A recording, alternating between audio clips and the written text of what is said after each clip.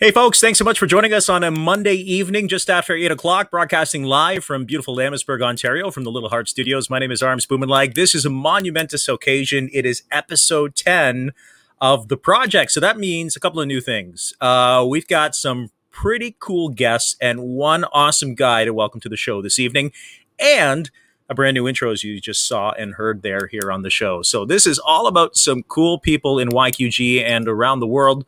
We're happy to have you in our audience today, and there's a number of ways that you can get a hold of us on the show today. You can comment in the feed.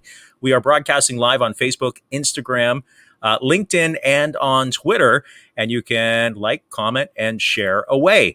And before we bring my guest on the show, some housekeeping items to get to, as we usually do each and every week here on the program.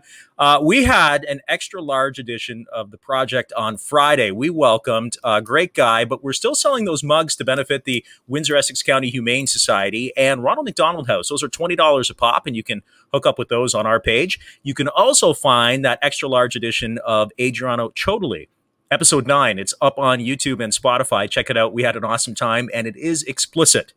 Find out for yourself. Don't forget, this Friday, Chris Tolmie, the man, the myth, the legend from 89X Radio, is going to be my guest on the show. I'm going to catch up with Chris and find out what he's been up to over the last couple of weeks. But my guest tonight on this special Monday edition is a broadcasting legend. He's got a smooth voice that has permeated the airwaves of Windsor and Detroit for over 15 years. Somebody that's worked right across North America, stints in Florida, Detroit, and right here in the Rose City. His passion for broadcast radio, honest to God, second to none. Interviewed hundreds of bands and musicians over the years. He's got some awesome stories to share with us tonight. I'm really pumped up to ask him about Johnny Cash, Fits and the Tantrums, the Romantics, and more. Somebody that I honestly looked up to in the world of broadcasting and still do. Always available to chat and lend a helping hand. Former morning show host and all-around awesome dude. Ladies and gentlemen, the wonderful Mark Lander is joining us on the project. Mark, what's going on, brother? I really like your intro. It's pretty slick. Oh, I try, man. I try. This is a passion project for me as we started the show. But first of all, I wanted to say how wonderful it is to see and hear your voice. How the hell are you, brother? Doing okay. Really, I am. It's been a long stretch, that's for sure. And I want to get to a little bit of, what you've been up to, what you've got going on. You got some really cool stuff that you're doing here locally. First of all, you got to tell us, and I know you and I have talked about this during our days at Bell Media, but how did you get started in the wild world of broadcast radio? Really wanted to do it my whole life. Can't remember when I didn't want to do radio. Always had a skill for reading, always was able to read well. I remember in grade school, the teacher would always say, would read a paragraph and then say, "I'm tired of reading. Mark, you read now." Just always had a knack for reading out loud. And I enjoyed storytelling. I enjoyed reading, but I really had a knack for just reading out loud, putting emphasis where it should be, putting the correct emphasis on the correct syllable. And just always enjoyed reading, always enjoyed telling stories. It was just something I really enjoyed doing. Started in 1979. I was 17 years old in Sarnia, Ontario, at my hometown. I grew up in Sarnia, and worked at CHOK as a driving around the summer vehicle. Awesome. And then found out that I could go to college and take radio. So I went to Fanshawe College. It was a 2-year course. Took the first year and got out because while I was in college doing radio, they were like, you just left the job that we would like to go to when we're done this. And I thought, and I did a little on-air work, did overnights at the station. Nice. And realized that when I was in college, they said, "You left the job that we would like to have when we're done here." It was a job. It was a real bona fide radio job. So I talked to my parents and I said, the radio station wants me to come back. They don't want me to go to college, and going to college is only going to get me the job I've got already anyway. And they're going to pay me enough where I can move out. So my dad's eyes lit up, and he really wanted me to finish and graduate and do the college thing. And I never did. I just got the 1 year and got the job and got out. So then I started working at CKJD across the street. They hired me. I did overnights there in about 1980. After the year of school, I went to college at Fanshawe, took radio broadcasting. I graduated high school in 1980. So 1981, I went to Fanshawe. And by the summer of 81, started working at CKJD in Sarnia. Worked there, got married in 1985. My wife is from Michigan. By Christmas of 1985, I was working in Cocoa Beach, Florida, Oh, WCKS, working on nice. the beach. So That's that like the was dream nice. gig, right? Oh, it was a good gig. It I was a was there. good I gig. saw the shuttle, saw the Challenger explode with Oh my my God. eyes. Wow. I was there for that. That was amazing. Lots of cool things happened. There wasn't anything in Florida that happened that we didn't do. Went to Daytona every year that I was there. We're there for about 15 years, um, and did absolutely everything. Went to Daytona every year, like the Daytona 500. Went to the what they called at the time the Firecracker 400. Then it became the Pepsi 400 or the 500. And so there was two races at Daytona. Would do that every year, and that was a lot of fun. Worked a lot of country radio in Florida, Hmm. which was really cool. The country fans are like no other radio fans, extremely loyal. Country radio is an anomaly. There's nothing else like country radio. Absolutely nothing else like it. You would go to car remotes and people would come and say, "We heard you on the radio. We came here and bought our car because of you." And That's it awesome. worked that way. It really worked that way. And then I started working for Clear Channel in Florida. I was a program director, music director, promotions director. We cut our own commercials. I had an on-air shift and would get to work at about 7:30, 8 o'clock in the morning, and would go home at about 7:30, 8 o'clock at night. Oh, God Um, bless you. in, be- in between stints in Melbourne, went and worked in the Panhandle in the Destin Fort Walton Beach Market. That was really cool too. They call the Panhandle LA, lower LA. It's lower Alabama. So it's LA, but lower Alabama. And people that live north of the Panhandle, as far north as like Nashville, that's their getaway. They would go directly south to the beach and be on the Gulf. And so I was in Destin, Fort Walton Beach for about a year, and then went back to Melbourne where my wife and son, my newborn son, were living. So we went back there to live. And then while I was there, that was when I started doing everything. Clear Channel had a hiring freeze on where they wouldn't hire anybody, and you couldn't hire anybody, but you wouldn't want to get rid of anybody, because if you got rid of somebody, you couldn't hire somebody. So even though people were Ah. screwing up, you had to keep them. Oh And God. I was there as the program director, the music director. We reported to the trades. It's something you did back then when there was no computer. So you had to talk to the label guys and they would sell you on the new songs. I was just doing too much, getting there all day. And I said to my wife, it's time to move on. We need to go somewhere else. Mhm. So we started looking around. And one of the things that came up was, do we go home back to, the Detroit area, back to, I'm from Sarnia. Do we go back to that area, back to Ontario? And the station, the river changed over to Light Rock. And I was in Florida working at Light Rock 99.3. And I went to here and became Light Rock 99.3 and to Light Rock 93.9. So I had to write it down and I had to read it. And every time I said it, I had to actually read it so that I wouldn't get it wrong. And we were Light Rock for approximately 2 or 3 years. That's when it was like the logo at CIDR, right? That was like the logo was very, you were aiming for like the women demographic, right? 25 to 54. It was very, like, it was like the teal logo, right? Do you know what I'm talking about? Yeah, pink and purple is the colors. Yeah, kinda. yeah. And what had happened was in Orlando, WNIC with Jim Harper in the morning, they were like killing in Detroit, number one, and huge numbers, and with nobody competing against them.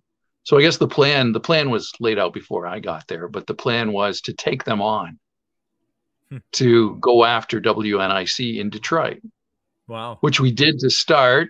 And then Magic came on the air at 105.1 and they became an AC station. So there were 3 AC stations playing the same music essentially in the market. So it was time for us to get out. There was 2 Detroit stations doing it and doing it very well. A lot better than we were at the time. So then we became kind of a hybrid. We were just 93.9 FM. We didn't have a name and everything. And I didn't like that. And the programmer in me said, oh, can we be B93.9? Can we be something. We need a name, We need an something to go identity. with it. Yeah. Exactly. We had nothing. So we were that for maybe a year, and then we switched back and became Light Rock. I mean, we became the River. So it was Light Rock, and then it was kind of a no nothing, and then we became the River again, and that was a long time. So I started in Windsor, November 20th, 2000, and it all came to an end this past November 18th, uh, 2020. So I was 2 days short of 20 years Ah. working at the same station at 93.9, and it was all over. You miss it?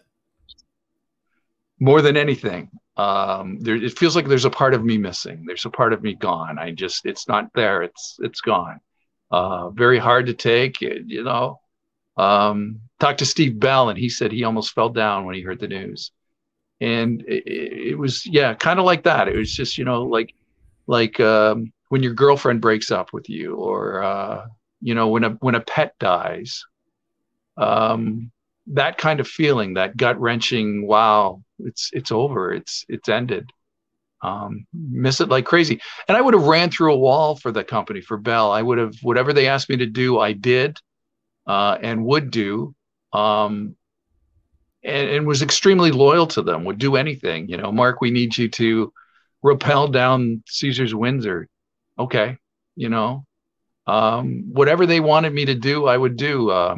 Go help out with the Easter Seals, the telethon. Okay. Well, Whatever they asked me to do, I would do. those telethons, we had fun. I remember the times that we would have volunteered from the team, and I mean, we had fun at those. I mean, those were a little different, right? Because a lot of us were in front of the camera as opposed to behind the mic. But I think, especially you working in the city, how crucially important it is to get behind causes that you believe in and you support. It's important. This city is unbelievable. The balls when they hold a ball, a dinner, a function for an event, they always sell out. The tickets are always gone. People show up and they just go all out for this town, this city, and it's amazing. And everybody gets behind Windsor Essex, no matter what the cause is. They have tables for how many? 12 at a table, 50 tables, 60 tables at the casino, wherever it is. And they sell out all the time. And people show up and spend their money at they have the silent auctions, and everybody buys the items on the tables for the silent auction, and the bidding goes up. It's a community like no other, I don't think. I can't imagine that other communities are nearly like this.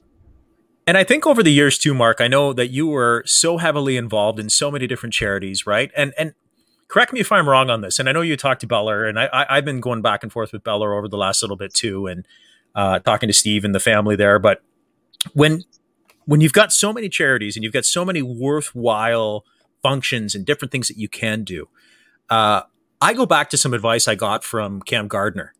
When Cam was doing all sorts of things, pretty much Mr. Windsor, doing all sorts of things. It's like Cam said to me one time, Arms, pick a few things that you truly believe in and you're passionate about and you have some sort of personal connection to, and run with the ball with those. And then you can back on those too. Did you find that sometimes, when things were coming at you so hard, hey, Mark, we need you to do this. Mark, we need you to MC this. You're like, I got to pick a couple here that I can really throw my weight behind because I don't want to say you believe in them, but you might have a connection to them in one way or another. There were some that were near and dear to my heart, but I never said no to anybody. I really didn't. If they needed me, I was there. I remember going to 2 events in one night. You'd leave one early and go to the other one. You were just there at both of them. I never said no. And maybe I should have, but I never felt wore out. I never felt like I was doing too much. I was always there. Whatever they needed, I would go and do. I just enjoyed it. It was almost a higher calling. It was almost something that went with the job that we had to do, and we did, and I didn't mind it. And I didn't do it for self-preservation. I didn't do it to better myself, not in one iota. It was because they asked me to be there, and I said yes. And whatever reason they wanted me to be there for, I was there. One of my favorite was Dancing with the Stars, which was for Bone Marrow, and it was with the Giles family. And the Giles family, I just love those people, and those people are so community minded. Their father raised such great kids. Those boys are unbelievable. Now working for Frank, I actually am working for Frank Giles now, and from a relationship built on the past. So what goes around comes around. You never know what's going to happen in your life as a result too. So if don't turn your back on anything, because you never know, it might help you in the future. I just wanted to give a quick plug, and we'll talk a little bit more about that with your current gig and the Giles family too. If you want to find out more of what Mark's doing, he's doing an incredible job with some of the media work that they're doing at RFG Plumbing. Check it out on their website. They've got a hell of a podcast. I got to be honest with you. It's fantastic. rfgplumbing.com, and Mark is helping to produce and essentially run the podcast, and a video podcast coming down the pipe too. I was happy to be a part of Mark's podcast a few weeks back. And I know, speaking of our good friend Steve Bell, he was on most recently too, but we'll get to a little bit more than that. Mark, I can tell the passion in your voice. I know it. I think our viewers and our listeners who are listening to this maybe after the fact know you. They know the voice. They know, man, there was not, I think, a time in the late 2000s, early 2010s, I wouldn't be able to walk into a shop here on a Saturday afternoon that wasn't playing The River, and I heard your voice on it. I'd be sitting there like at Subway getting a sub, and then it'd be like, it's Mark Lander from 93.9 The River. And I'd turn to Carrie, my wife now, and I'd say, that's the man. He's on the air, right? But the station, we worked really hard. Well, some of it was voice tracking. I did mornings and I did evenings for the past 3 or 4 years before it all came to an end. I was the evening person and the morning person. And the evening, let's be honest, I wasn't there. I recorded it earlier in the day and made it as current as possible. I would love to do it again. I missed it so much. It's just, but that was the thing. We worked so hard to make that radio station number one, and we did. It was the number one commercial FM in Windsor. And I won't tell you where the ratings are now with the new regime, but it's not number one anymore. Let's just put it that way. Well, going back to our time at Bell, how many times did I used to wander into your studio when I wasn't running around like a chicken with my head cut off? And I would just come shoot the shit with you. Right. And I would just come see how are you doing? What's going on? And I would see you in the studio. We'd walk by. 93.9 was right across from the AM 800 newsroom. And I'd see you and I'd see what's going on. But then, we would do the occasional, when I was doing promotions before I got on the air, you and I would go to Mezzo. I know we've done a few of those patio parties. It was like probably 2007, 2008-ish. I think it was Light Rock at that point. But I just remember just picking your brain and just trying to get like a feel of like, your experience and where you've been. And I mean, now me hitting 40 this year, I'm like, I said to Carrie, my wife, Mark, I'm like, Florida is the goal. like I want to do something in Florida down the road, because I've never been to Florida up until 3 or 4 years ago. And I love the place, but you've had this well-traveled career, but it amazes me when you have that experience from a program director lens that you weren't able to, do more of that from our, because I used to bug you too. I'd be like, dude, let me come on the show and let me do your weather. Let me do your news. We could have some fun with that, Well, I always felt that there should have been, and maybe still should be, more of a cohesiveness between the TV and the radio stations. And, you did so much, you transcended both of the stations. You were on AM 800 and you were on CTV with Jim Crichton. So you were able to do both, but that's as far as it went. I think we could have had more of the TV people on the radio and had more of the radio people on the TV, but obviously that wasn't my call. And, but I think they could have used each other a whole lot better to promote, putting my program director's hat on and saying, or my promotions director hat on and saying, could have used each other to promote each other very well, but it never happened. And it's still not happening now. Like I think it should be, but unfortunately. I used to, okay, here's the thing. Like I remember there was one time on my noon show on AM 800 where you and I were talking about, it was a concert that we went to. I think it was David Gray at Caesars Windsor. you were there with your lovely, and I was there, and we got to meet David Gray backstage, and everybody did the photo ops, and I remember talking about how excited you were to meet David Gray, and I remember name dropping Mark from this was 2010 ish, Mark from 93.9 The River, and I remember getting hauled into the principal's office afterwards because there was this mantra at that point: you don't mention the other FM stations. Right. And I kind of blew my mind. But Yeah. it was And like, that's not right either. do you know what I mean? Like, and I was like, but it's Mark. Like, and I think it's kind of like that horse blinder mentality where it's like, you have to understand that this isn't like, it's 2020. Well, back then it was, 2010s, but people, they may listen. I mean, they were listening to you in the morning, right? But then they maybe come over us for a little bit of news, and then maybe they go over for a little bit of hard rock, or maybe they go to, like they jump around as long as it's in the family, It was kind of the opposite. I had friends, very close friends, that said, I don't listen to you on the radio. And I was like, oh, what? And they'd say, well, I listen to AM 800 in the morning, and then I switch over to your station, about 10 o'clock or 9 o'clock when I get to work. Sure. And to me, I was like, okay, it was still in the family. It didn't matter. Who cares, So this really is a tough market for any morning show. It's just, you've got, Detroit spending tons of money, each of those radio stations over there spending lots of money on their morning shows. You're going up against teams, and I was doing it by myself, and I held my own. At least I think I did. But it was, yeah. And I was doing it by myself. And there was a time when I was the only one in the Windsor, Detroit market doing it by myself. And that was, it was tough because there were times when I said, hey, can you get me somebody? I wouldn't mind having a partner, in the morning with me, somebody to call me if I'm running late. I had nobody. I had to be there on time every day. And it's hard when you're doing the morning runs too. Yeah, well, I mean, you never did, right? I would always see you in Crossing, especially when my start shift when I was doing the reports on the morning show was sometimes if Rob Scherfel called me in, I would be in there at like 4:30 in the morning. And I know Rob would be getting there at like 2:33 in the morning.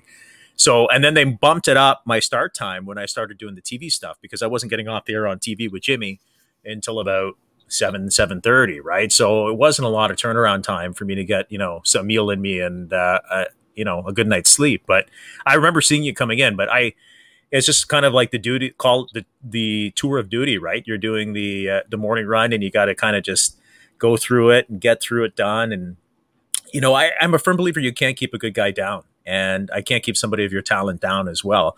And I wanted to go back a little bit, rewind the clock here for some of our viewers. And I wanted to kind of reminisce here because you've had quite the career, Mark. And I wanted to show our folks a little bit about, who you've met and talk about some of those insane stories, including, this guy here, because I know it's a little pixelated, but it's an older picture here of, I think this is this is Johnny Cash, right?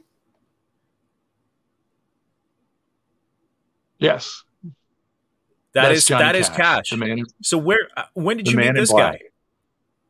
Met him at the King Center in Melbourne, Florida. He was doing a show with his wife, and fantastic show. He was a little under the weather at the time. He had a cold, and we were taking listeners backstage to meet him who had won tickets and backstage passes. So we took listeners backstage to meet Johnny Cash, and he was back there going down the line, and he came to me and I said, sir, can I meet Miss June? And he said, what?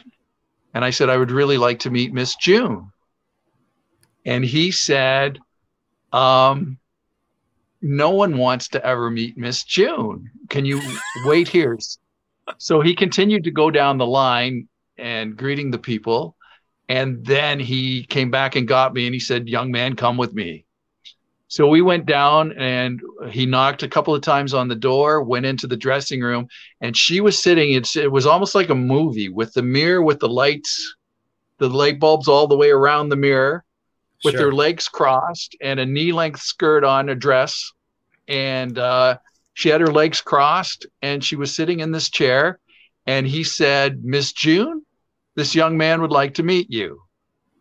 And she said, no one ever wants to meet me. And he said, that's what I told him.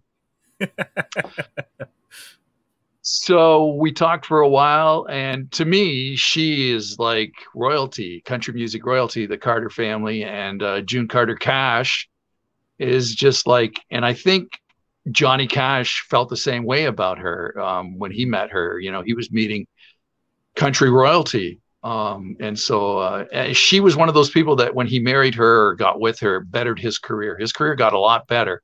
People think of him as a solo career artist, but he was. And much like when, you know, Brad Pitt marries Angelina Jolie, both of their careers kind of take off from it.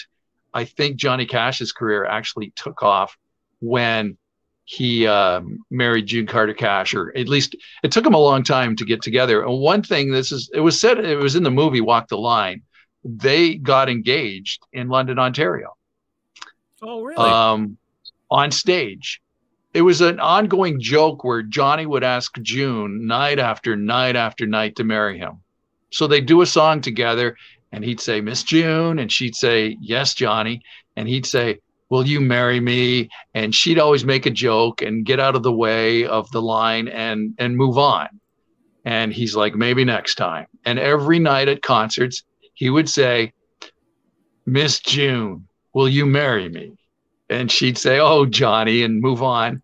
And then one night in London, Ontario, on stage, he said, Miss June, will you marry me? And she said, yes. And it floored him. It was totally unexpected. He thought it was going to be one of those, oh yeah, sure things. And so it happened in London, Ontario. They got engaged on stage.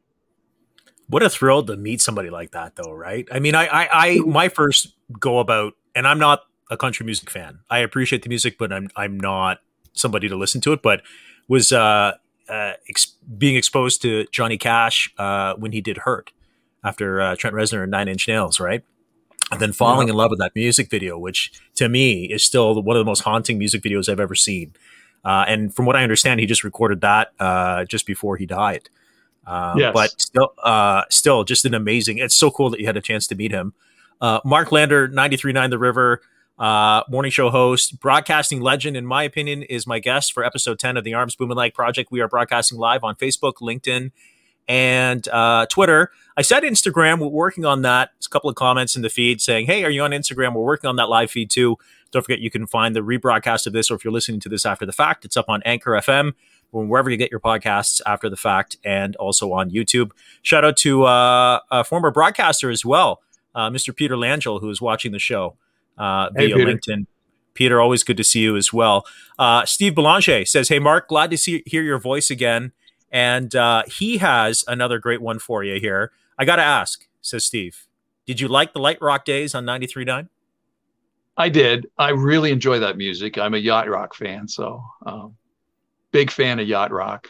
So yeah, that's kind of what we were playing then. A lot of Pablo Cruz.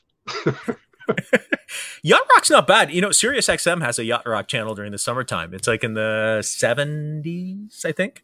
And every once in a while when we're going for a cruise, I'll listen to it. They got the Michael McDonald on there, and you know, a little bit of the smooth Fleetwood Mac. Chuck Kelly, somebody who we had on the show, good friend of mine, CEO and president of Movati Athletics, says, hey, Mark, thanks for all your service to our community. So thanks, Chuck. It was a pleasure. It was a pleasure. It's known, right? I mean, people know, like I said, you can't keep a good guy down. And when you have that kind of experience too, and you get to meet some amazing people, like I got to show you this picture I thought was pretty badass when I was doing some research on Mark before the show. This kind of blew me away. Take a look. Oh my gosh. Let's talk about this. Who is this? This is what, Romantics?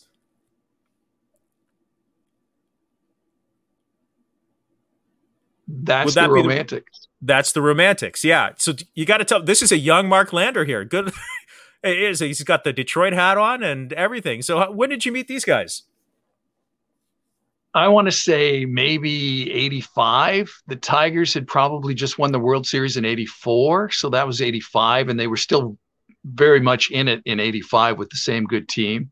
The Romantics, I believe also on the bill that night was Kim Mitchell as an opener.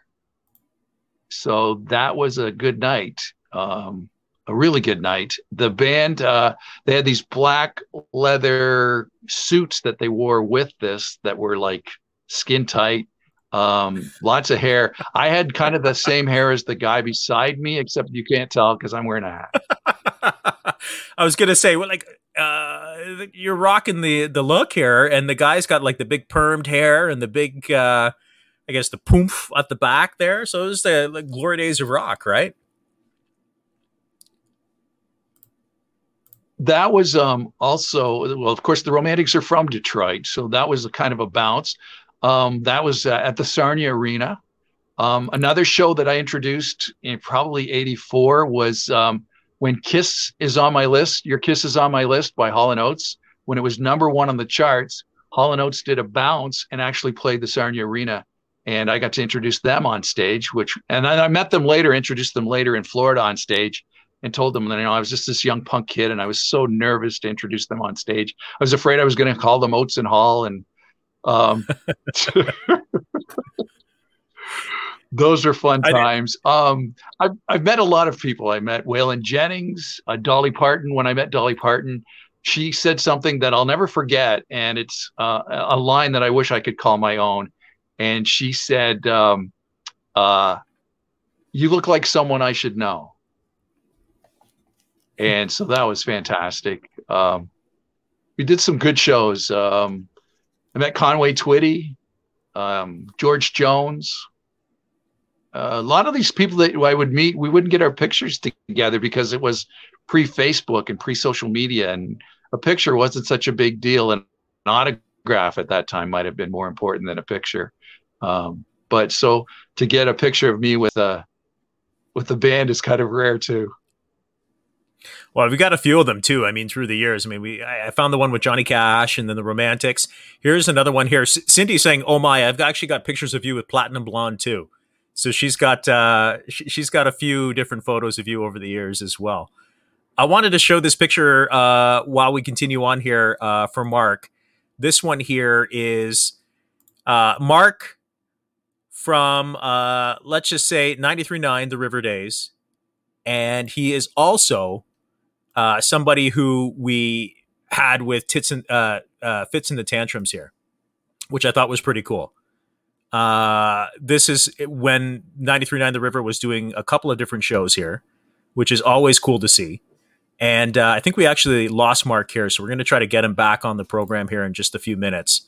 But yeah, as you can say, I mean, they did a number of different types of shows over the years, including these guys here. I mean, I remember when these guys had a number of different shows. I know Sam Roberts used to be with 93.9 The River as well. And they had a number of different shows that people could be a part of and get into through the years in the Windsor-Essex area. And Fits in the Tantrums was always just a fantastic band to be a part of when you talk about how they get into different things and how they can actually entertain. And I know The River had a number of different events like the Bare Naked Ladies, Stephen Page through the years. You could find them through the different avenues and the different types of events that they used to go through. But Mark Lander, 93.9 The River, my guest on today's show. We will reconnect with him in the next couple of minutes here. The joys of the internet, as they say. So you can comment in the feed. Obviously, he's had a number of different positions and things over the years. You can give us a shout on Facebook, on Instagram, and on Twitter as well. Mark Lander, 93.9 The River, morning show host, who is back with us. Hey, Mark. My phone died. Time to get a new phone, I think. I was just going to say, I'm like, okay, I think he's still going to be with us. But I was just saying to the folks here on the feed, the Fits in the Tantrums with 93.9 The River, this must have been pretty huge for you too, right? That was a fun day. That was at Motor City Casino. And the band would play. What we would do with the Rivers, have river sessions. And what started out would be the band would come into the studio at the radio station and play one or two songs. And it kind of became a hassle. They had to cross the border, and it was just kind of nuts for them to bring their instruments. And so what we did was we started these things called river sessions, and they were very sellable. We could sell them to clients, and it was really cool because we would put them in a small venue, a small bar, and the bar would buy the opportunity to have the band, and they would play 2 or 3 songs. We'd give out a pair of tickets for that night. We'd do it at the Hard Rock Cafe, which I just loved. It was a great venue for this very thing. They would play 2 or 3 songs, and that night would do a concert at a venue. And so they would do us, a nice favor and come and play a couple of songs for us. And those river sessions were fantastic. From G Love, Fits and the Tantrums, just the bands that we had were unbelievable. When they were starting out their careers, we had them. Halsey, I can't even the bands were crazy that would just come in and do this for us when they were first starting out. We had Mumford and Sons. Did you guys have Feist too at one point? I think there was Feist when she was just getting big. She did a couple of them for us. She did the River Session.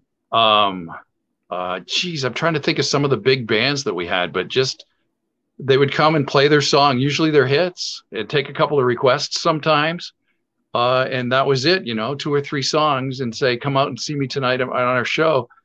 It was just Imagine Dragons. That was a really, really special one. They were just starting out.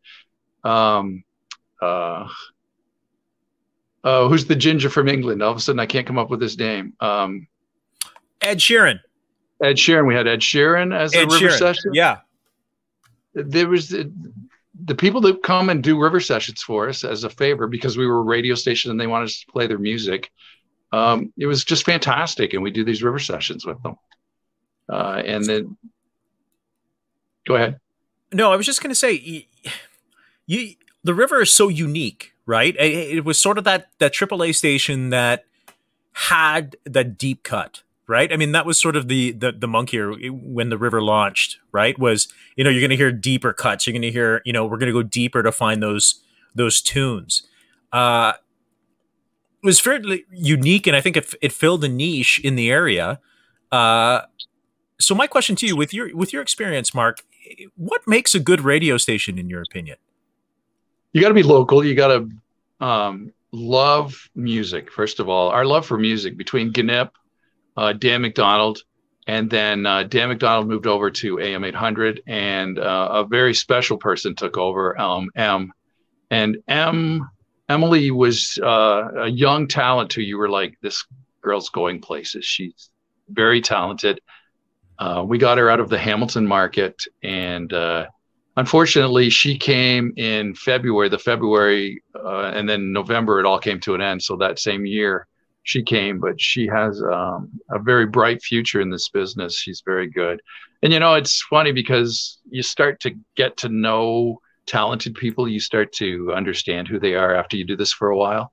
And she was something special. And then unfortunately, this would have been a nice launching pad for her to move on to a bigger market. And, she's in her 20s and it just didn't happen. And it's Jim McCourty, one of the best program directors I've ever worked for. And I've worked for many program directors in my life. He was there at the end. Unfortunately, we all lost our jobs. We worked really hard to make the river number one, and it all came crumbling down. And I understand why it happened. And like Steve Bell said, I don't own the radio stations. They can do what they want with them. And I don't own them either. And, they can do whatever they want with them. And they did. Here's my thing, Mark. You said a good radio station, what makes a great radio station should be local, right? They got to be local. First and foremost, you got to be plugged into the community. Okay. I think, in my opinion, and call me what you will, but I think if the pandemic has highlighted anything in broadcast media, it has underscored that the need for a local content. I think you may have seen it. I know you were still working at the station when the pandemic first hit in March 2020. I think people, and I've said this many times on the show. I mean, we were only 10 episodes in, and I got Beller coming up on an episode pretty soon. I got Gnip after Gnip found out that you were going to be on the show. I got him on. I got some really crazy guests that I think a lot of our folks are going to be really excited about. And it's just people I've And worked with, people I my know. buddy Chris. Yo, told me.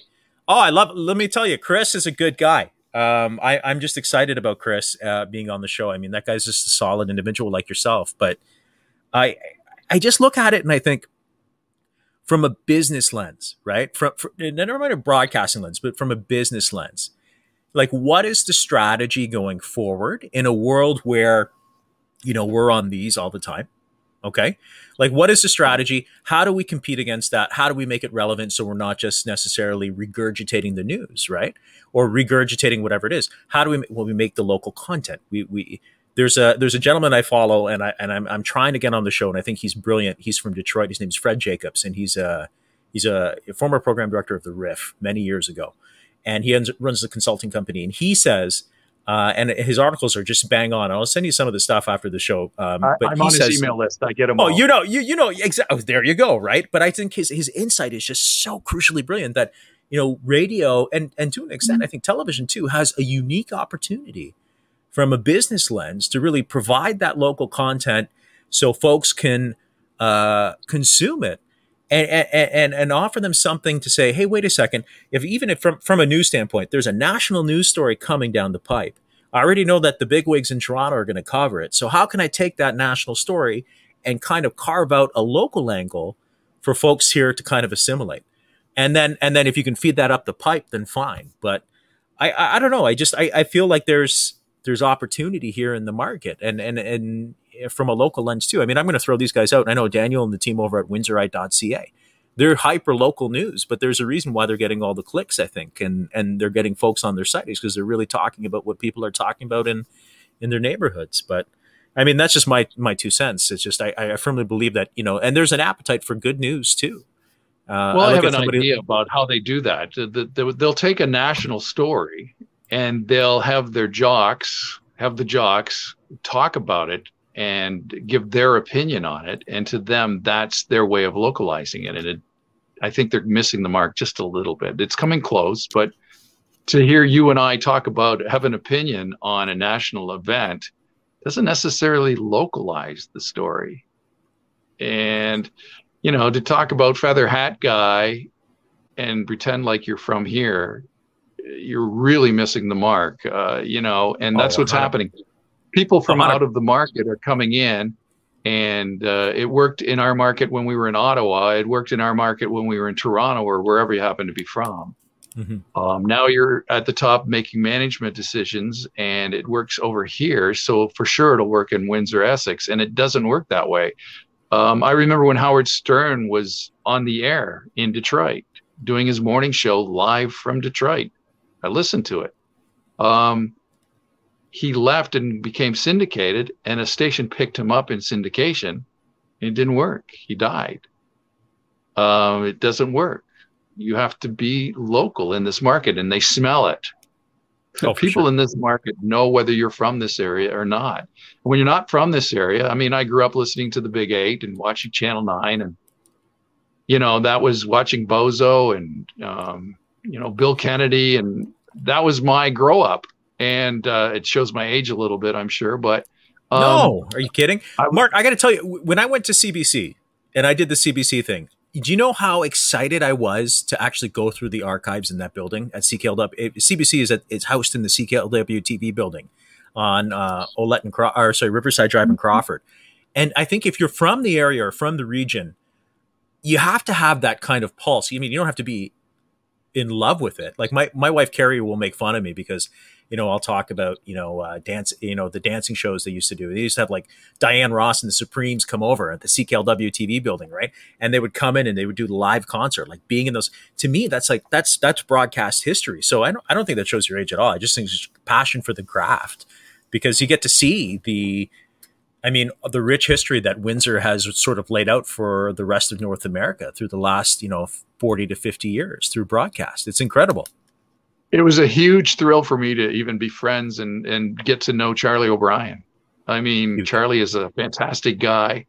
And, I can't say this, but I grew up listening to Charlie and Brother Bill Gable and Ted the Bear Richards and all these guys were the reason that I wanted to get into one of the reasons I wanted to get into radio. I remember when I was a kid, we played all the contests. You know, we would call in on all the contests and try to win tickets. I won tickets to see the Beach Boys at the CNE one year on the radio, and that was a huge concert. And that was the Beach Boys. They were all there. Brian Wilson was there, and you know, it was a real Beach Boys concert. It wasn't, you know, Brian Wilson was in his prime when I went and saw them, and that was a young age. That was my first concert in my entire life, and I think I was 14 years old, 13 or 14 years old.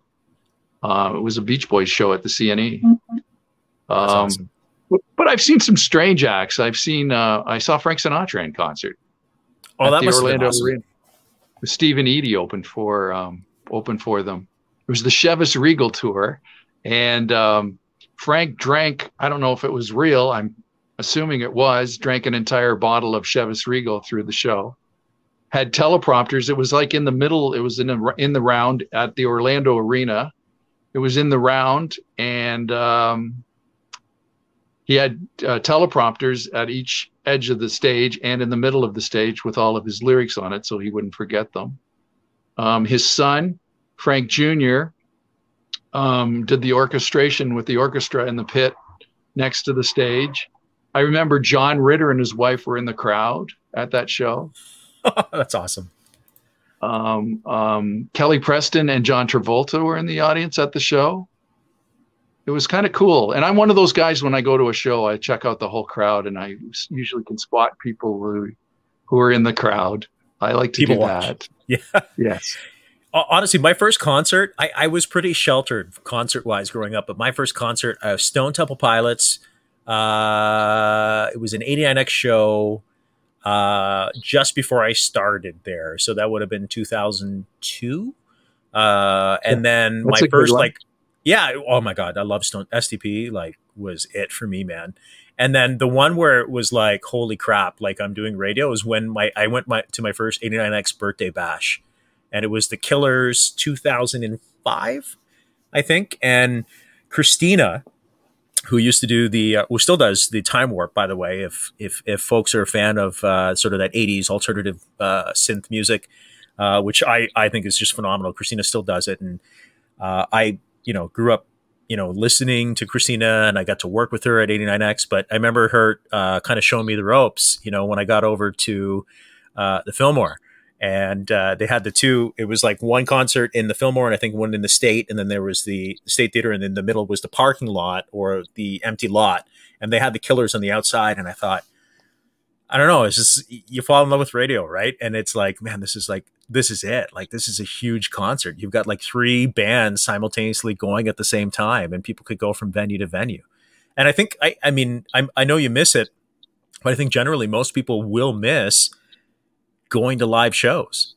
I mean, we talked about this last episode on the project with Adriano Chodoli from Windsor Eats about, God, how much we miss even going to Caesars Windsor to see a show. Yeah. It sucks, but hopefully there's light at the end of the tunnel, Well, you talk about your beginning. I remember we had a Christmas party when we were still run by the Waters family. We were Chum FM. Yeah. And there was a Christmas party in the basement at the Holiday Inn. Do you remember this? I think so. Holiday Inn on Huron Church? Yes. Yes. And there was dancing at the end. And I was standing next to Keith Chinnery and Eric Prosh, and you were on the dance floor. And I went over and I said, "See that kid right there? That one right there?" And you were one of the promo team. Yeah. And they said, "Yeah." And I said, "Watch him. You guys keep your eye on that one right there, that guy." And I know you don't know this. You don't know that I did that, but I did that. And I said, there's something there. Yeah, it's probably a couple of whiskeys at that point. No. I like to have a good time, and I like to dance, so. And that's, then I said, the guy's got talent. That kid right there, watch that kid. Keep your eye on that kid. You're too kind, sir. I don't want to say old age, because people are like, oh my God, are you kidding me? But I guess in the last 3 or 4 years, ever since becoming a dad and taking a step back and really taking a look at things from a different lens. One of my biggest regrets is not being able to spend more time with people like you. And it's like, it's kind of admiring or respecting somebody from afar. And I don't know if that's like the Filipino Canadian in me, or if I was a little bit anxious, or, a little bit of No, hero struck, no, like I think they call it stalker. I think you would. yeah, just but I feel like, I remember going in and talking to you and thinking like, oh man, like, and I remember the weekend I signed off at Bell, and some of the folks took me out for a couple of drinks at the Manchester, and it was summer of 2017, and at that point I didn't know where I was going to end up, but Mark was there. Mark was one of the guys that was there early at the Manchester when I think it was him and I first there having drinks at the bar, and I think it was you, me, Sandra Larkin, and and Tanya. It was, I think, the four of us were like the last ones at the Manchester at the time. So I just remember that, and I just remember thinking, I mean, the guy's got a morning shift to do like the next day, and you were still there. So Oh yeah, that sleep didn't get in the way. Like that was, overrated. Sleep is way overrated. I would party till late, and even if I had 2 or 3 hours of sleep, that's all I needed. no, but you're always so kind to me, Mark, and it's like I said, I'm a firm believer that God puts you in places where you need to be, and I think again, somebody of your talent and somebody of your expertise is destined for a return to radio. Well, John thank you. Casey. What's he saying? Oh, John says, how is, and this is a great question. This is something I wanted to ask you too. How is the forecasted sustainability of local radio in the Windsor Detroit area from your point of view? Not syndicated content, but totally local. Well, it's going to go that way. It's going to go syndicated. The morning show on the station that took over for 89X is now syndicated out of Nashville. And the midday person on both radio stations, I think now in Bell on both FMs, are from a central location. The person does them on all the stations. It's the way it's going. I think that big companies feel they have to do that in order to be financially, to sustain themselves financially. I think they feel they have to do that. And it is a good way to save money. Is it the right way to do radio? That's an argument for another time. I have strong opinions on it, obviously. When I first got into radio, we had overnight disc jockeys and we had weekend disc jockeys, and they're gone. There's no longer people on the weekends on FM radio. If you hear somebody on the weekend, it's either a really big station that makes a lot of money and can afford those people on the weekend, or it's a really small radio station that doesn't have the technology to voice track and is putting people live on the air. And the stations in the middle, if you hear somebody in the evening and somebody overnight where you hear a voice where it sounds like the disc jockey's there, 99% of the time they've already done that show. They're not there. They voice tracked it, and they're trying to pretend they were there or that they're there. And some people do a really good job of voice tracking. It's an art. We were taught when I worked at Clear Channel, we were taught things like there's rain around when you would do the forecast. So there's a 40% chance it's coming. There's a good chance. That's it. And so you could say things like, if you knew it was going to rain on the weekend and you didn't know if it was going to be raining when you voice tracked on Friday for your Sunday afternoon shift, you could say, well, there's rain around. So if it was raining where you were, it was correct. If it wasn't raining where you were, it was still correct. It was very vague. They taught us how to be vague when it came to things like now. You can never give the time. If you listen to somebody and they don't give the time ever, or they don't give the weather ever, chances are that they're not live, or they don't make a mention of the weather, or if they don't make a mention of the Tigers lost last night, or the Tigers are losing right now, or the Red Wings are losing right now, or the Blue Jays are down 3-2 right now. They don't give a current update. Chances are that was recorded or voice tracked. But there are some people who do an excellent job of voice tracking. They pull it off, and it is an art. You can do it. And because you can do it, corporations are letting you do it. They're doing it and trying, it's their way of saving money. And if we believe them, radio stations are losing money like crazy right now. I've got a story about voice tracking for you. Do you remember the always excellent Vince Canova? Right, Yes. when Vince was running 89X at the time, and Vince said to me, "Arms, I need you to voice track." And this is long before I got on the air, right? And I was like dying at that point. I was like, "Oh my god, like this is it, this is it." I actually wanted to prove to him that I could do a live show because I was board opping at the time at CKLW. Wasn't doing the on air. I was doing the summer cruise reports like you did to kind of get started. So I went in for 2 weekends, and this was the winter of this is January 2007, and I went in on 89X, and I did 12 until 8 in the morning, Saturday into Sunday. So it was like 8 hours, and I did the whole show live, and I took calls. I did requests. I moved, like D classification songs, ones where we could kind of bump, and I put a request in, and I did everything except for contesting because I didn't have anything to give away, and I didn't hear anything from Vince. And I remember saying to Gnip and Heidi at the time, I'm like, "Oh man, I think I'm in trouble because like I didn't hear anything from Vince," and and then later that week I was on the schedule, right? But in brackets he put, "Don't go in live." He put VT, right? So I was like, okay, at least he knows I can do it. And now It's like I have to learn how to voice track. And then I learned through, Gnip, I learned through Heidi, I learned through, Jimmy James, when Jimmy James was there, in 93.9 and in yourself too, on how to sort of pull that off. And you're right, it is an art. You talk about contesting too. When I worked at K92 in Orlando, Florida, I worked with Cody McCoy. And Cody is now syndicated in I don't know how many markets and has his own country countdown show. But at the time, Cody was doing evenings at K92 FM in Orlando. And I was doing weekends part-time. And Cody had this contest that he played every once in a while where it was guess how much money, how much change I have in my pocket.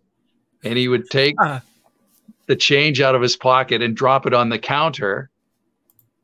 And the microphone would pick up the coins hitting the counter, and then the calls would start, and they'd guess how much money he just dropped on the counter, and whatever they guessed, and whoever guessed it right won the money, won the coins, and that was his contest. Oh, that's a pretty cool Speaking of, I have a million stories of contests too, some great contesting that we used to do that they don't do anymore. One of my favorite one was when they brought back the Mustang. Remember the Mustang went away for a while, and the Mustang came back. And I want to say maybe 95, around that time, 94. Somebody would know better than me. And we went to the local Ford dealership, and they said, "We want to have you guys give away the lease of a Ford for a year, a brand new Ford Mustang." Okay. And they were just coming out. And this was the way for them to highlight it. Could you guys come up with a contest? And it was my idea to go and get a classic Mustang and give away a new one and a classic one. So we got a 1967 classic Mustang. It was powder blue color. And we went to one of those Florida auctions. And in Florida, the cars don't get any rust on them. So at the time, we were able to get a pretty decent one. We took it to the body shop and got it all banged up and fixed up. And we got it painted a flat white color. And then we made a template, which was about that big on a square. And inside the template, you had to sign your name on the car somewhere. So we had this car filled with Sharpie signatures all over the place. And every time somebody signed a book, they had to write their name the same way they signed on the car in a binder. And they had to say where they signed it. And we had different categories. We had the roof of the car. We had the hood. We had the trunk. We had the right door, the left door, the right back fender, the right front fender. We had it all divided up the car. And in this book was each category. So you would say, my signature is on the roof in the category, and you would sign your name. And you could only do it once. And every time we went out to a remote, we would take this car and do a remote and remind people that they could win, And the chance to win was by signing your name on this car. When the contest came, everyone that signed the car, because you had to be present to win, showed up at the dealership, Bob Steele Chevrolet, and they put in a fishbowl all the parts. And Bob Steele reached in the fishbowl and pulled out a part from the car, and it happened to be the roof. Then he took his finger in ink, put it in an ink pad with a blindfold on, and touched a spot on the top of this car. And whichever name he came closest to, that signature of that person. So we went through the book, found the signature, the person's name next to it with their phone number, their address, won both the classic car and a lease of the Mustang for a year.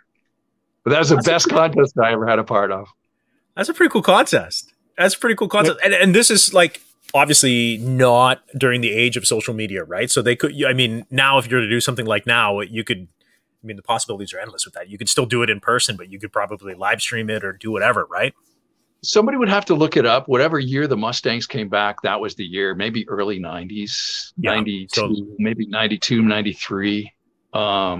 So hopefully, maybe if somebody knows, they can tell us what it is, look it up, Google it. But that was the year that we did that. And honest to God, best contest I've ever been a part of. It was fantastic. And the place was packed. And then you do the ones with the keys where the person tries the key in the vehicle. And if it starts the car, they win start to. We've done that where the first person sticks it in and it starts. And everyone else with a key that won't start the car is standing in line waiting to try their key. But the first person stuck their key in and it started up. Contest is over. You know, I would have loved to have been part of like contests like that through the years. I mean, those sound like, you know, incredible people engagement pieces, right? Where people get involved. I think, I mean, in mine, working primarily at a news talk station for as long as I did, you know, one of my favorite contests to ever do was, and I know you remember this, was Mr. Instant Teller we used to do on AM 800, because I really tried to push from our lens on the noon show that we used to do. I really tried to push Mr. Instant Teller as a personality and try to bring in sort of that element of risk or, you know, the why somebody's playing, right? Trying to pull something out of like a Drew Carey, right? When somebody comes on The Price is Right, you learn a little bit more about them and bring them on, have a conversation, because the contest becomes the content. And, you know, you try to get that element of suspense in it. And anytime it was Mr. Instant Teller season on CKLW, it was always fun for me because it's something I look forward to. And they had the mascot too, right? The mascot. Yeah. Mr. Instant Teller. They spent Did you ever wear on that? No. Were you ever inside? Just that when I left promotions and got on air, that was just at when they started doing that. I think it was Heidi who ended up getting that going. But I know over the years, Mr. Instant Teller was, you know, out at the different remotes we would do, but that was a pretty cool contest. I mean, a lot of folks like that too, right? Radio stations used to have mascots too. Remember the old mascots? The first station I worked at, the first station I worked at on the air in Sarnia was CKJD, and we had a Marvin the Moose was the mascot. And I had to wear it because I was a junior member there. And I remember how bad it smelled. It smelled like everyone that wore it before me. It smelled like everybody that wore it before me. That sweat inside of that moose costume with that fur in the middle of summer. It smelled like them. And then when I worked at K92, we had in Orlando, we had, it was like a prospector. It was like a Yosemite Sam kind of prospector. He was the mascot, which was, I don't even remember what he was called. I remember the mascot though, but no one has mascots anymore. Actually, I will admit there's one I just missed just the summer before I came on board at CKLW. So this would have been 2001, 2002. They had Captain Canada, and it was like this rubber suit that was like a superhero. And again, the rumors were, you know, Scott and our engineering department, great guy. He said that like this suit was just god awful. You would step in it and it would be like somebody died 5 times in it. I did wear this 2005. Will Raymond and I, when we were working on the A team, we were the gas bandits, and we would have like the cape and the mask, and we'd go around filling people's gas tanks, right? So they just wanted us to go say, hey, guess what? You've been gashed. Here's your money, and so be it. Well, took it a step further, of course. And we would actually go and sort of like surprise ninja fill up these people's pumps as they're turning away. So you turn around and there's a guy in like a robber's mask and a cape filling up your tank. And I wish like that was about 2005 was when like MySpace was coming out, right? So Facebook wasn't really even on the radar yet, but oh man, we had some really good reactions on that. But that's the kind of stuff though, like honestly, as hokey as it was good experience when to get into the community. I think when you're just starting out in radio, and you get to kind of learn, you kind of learn who the base is and who you're trying to target. But then I think it's also good too from an engagement perspective standpoint too, because when you do those particular events, it kind of gives you an appreciation as you work your way up the ladder about all the different facets of the job. I know you talked about being on the summer cruiser team when you got started. I mean, I was doing the A-team stuff for a couple of summers because I felt like it was something I needed to do. And I think when you're in that position, you can have a better appreciation of everybody else who's doing the gig you get to know the city so well. I mean, I started in the city I grew up in and got to know the city so much better than I did growing up there. That just gave you a really, really great appreciation for the town you grew up in. I remember my job doing the summer cruiser was a contest called Pull Up and Win. And we would drive around the city and and this is way before cell phones. So we had two-way radios and I would go on the air from the vehicle and we had crazy stuff. Like sometimes it was like a coupon for a Big Mac from McDonald's. Sometimes it was a bag of groceries from IGA. It was just like we would have, or sometimes it was like a cooler full of pop. I had 12 coolers. So I'd go to a certain corner. I'd be at the corner of Christina and Exmouth Street in a vacant lot. And I'd say the next 10 vehicles to pull up and win, get a free Big Mac or whatever the prize was for that week. And it was fun watching the accidents almost happen in the car lot. Nobody ever got in an accident. But you would just get on and you'd say, here I am. I'm here now. The next 10 vehicles get a free Big Mac, pull up and win, and the cars would just drive.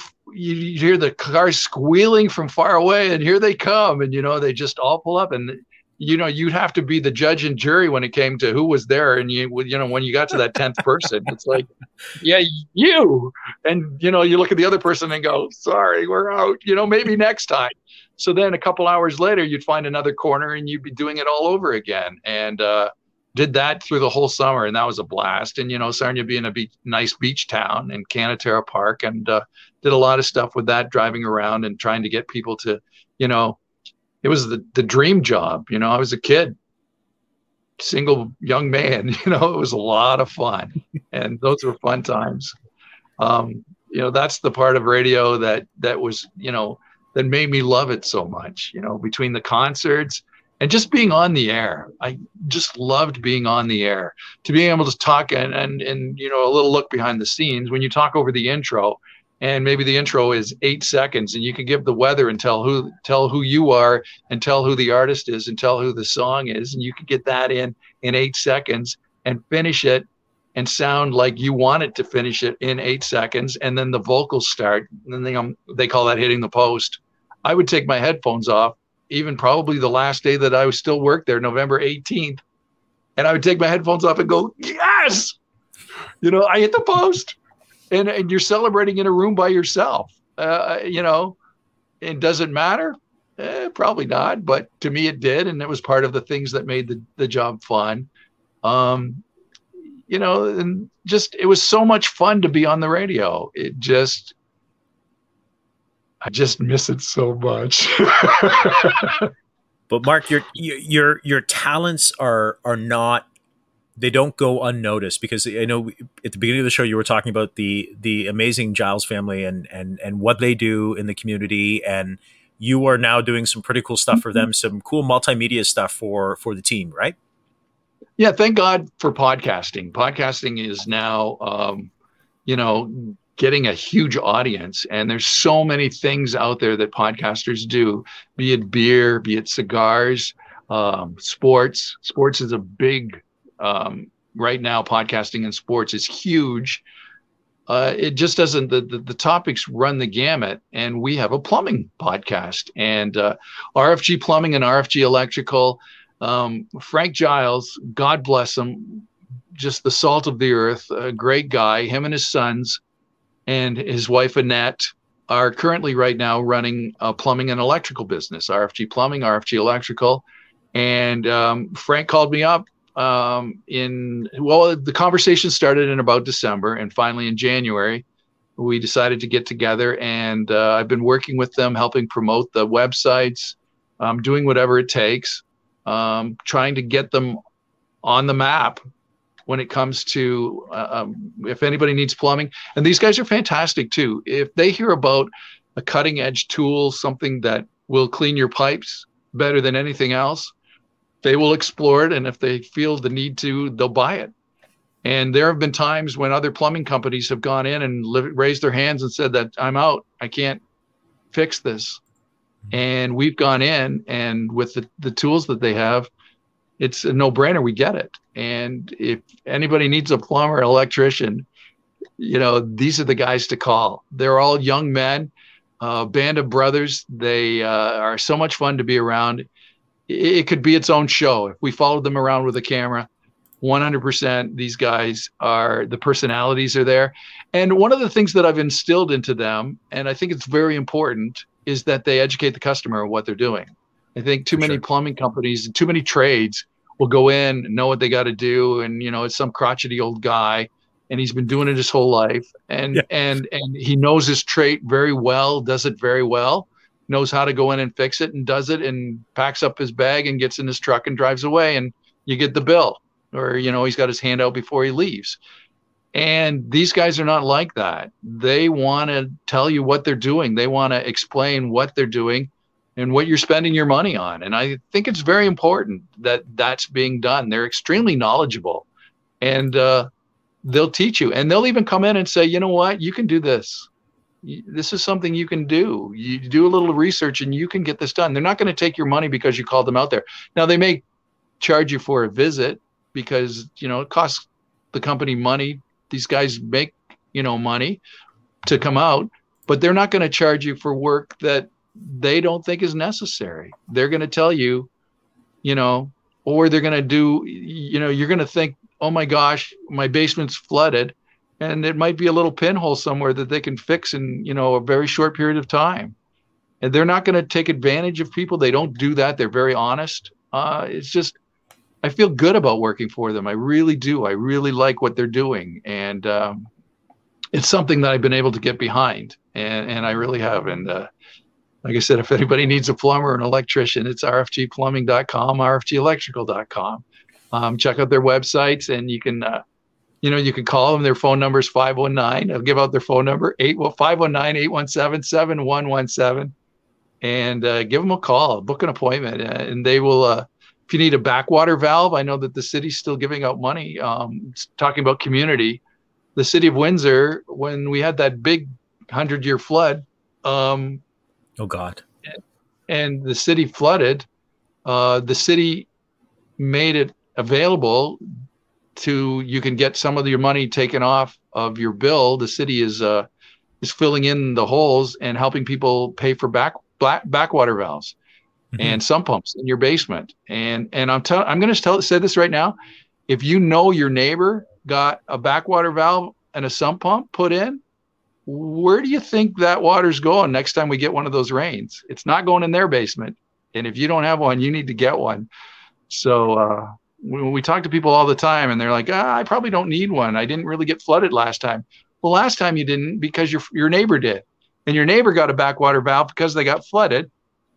And this time the water's coming to your house. It will.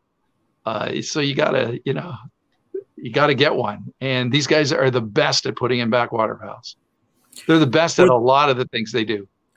And that's why they brought you on board too. They wanted the best in broadcasting. And when you have that podcast that you do that drops, and like I said, I know you've had some awesome guests on the podcast too. How often does the podcast drop that you do? We do it once a week. We try to put it out on a Wednesday. and Wednesday's our day, and that's my deadline. A couple of times it's come out on Thursday due to cancellation of guests, and that just happens sometimes. Somebody gets in the way. You got a guest that can't make it. But Wednesday is the day we go for. Sometime during Wednesday it'll come out, and so far I think 16 countries we've gotten tuning in. It's fun to watch the stats. It's amazing to watch the stats. We've been in every province and almost all the states. There's still a couple of states that haven't tuned in. And it's once a week. It's very short, especially if you're in the trades, especially if you need something to do with plumbing. Go back and listen to some of the older ones. We had the chairman of the World Plumbing Foundation or something like that out of New York. On World Plumbing Day, he was on. It was nice to have him on. And they talk about how important the trades are to the young people too. A lot of people that I have on that are in the trades talk about how, maybe you're better with your hands, and university isn't the way to go. Both men and women, young men and young women coming out of high school. And there's so many, there's so much money out there for these kids that want to get into the trades, that you can essentially, if you get to the right, you can get all kinds of grants where you can come out debt free, where you're not, all of a sudden you're in the trades, you've got your plumbing ticket and you're not in debt. You don't pay any university or school debt because now you've got your own business started, or maybe you latch onto a company like RFG Plumbing and all of a sudden you're a plumber and making decent wages. And when I talk to these people, they're very much into that, get a couple of years that are paid for, or you go work for a company and the company says, I need a plumber. And they're in such high demand right now that you'll sign a contract. And if you hang on with me until you go through your schooling, you've got a guaranteed job and I'll pay for your schooling. That happens a lot of the times too. That's so awesome stuff.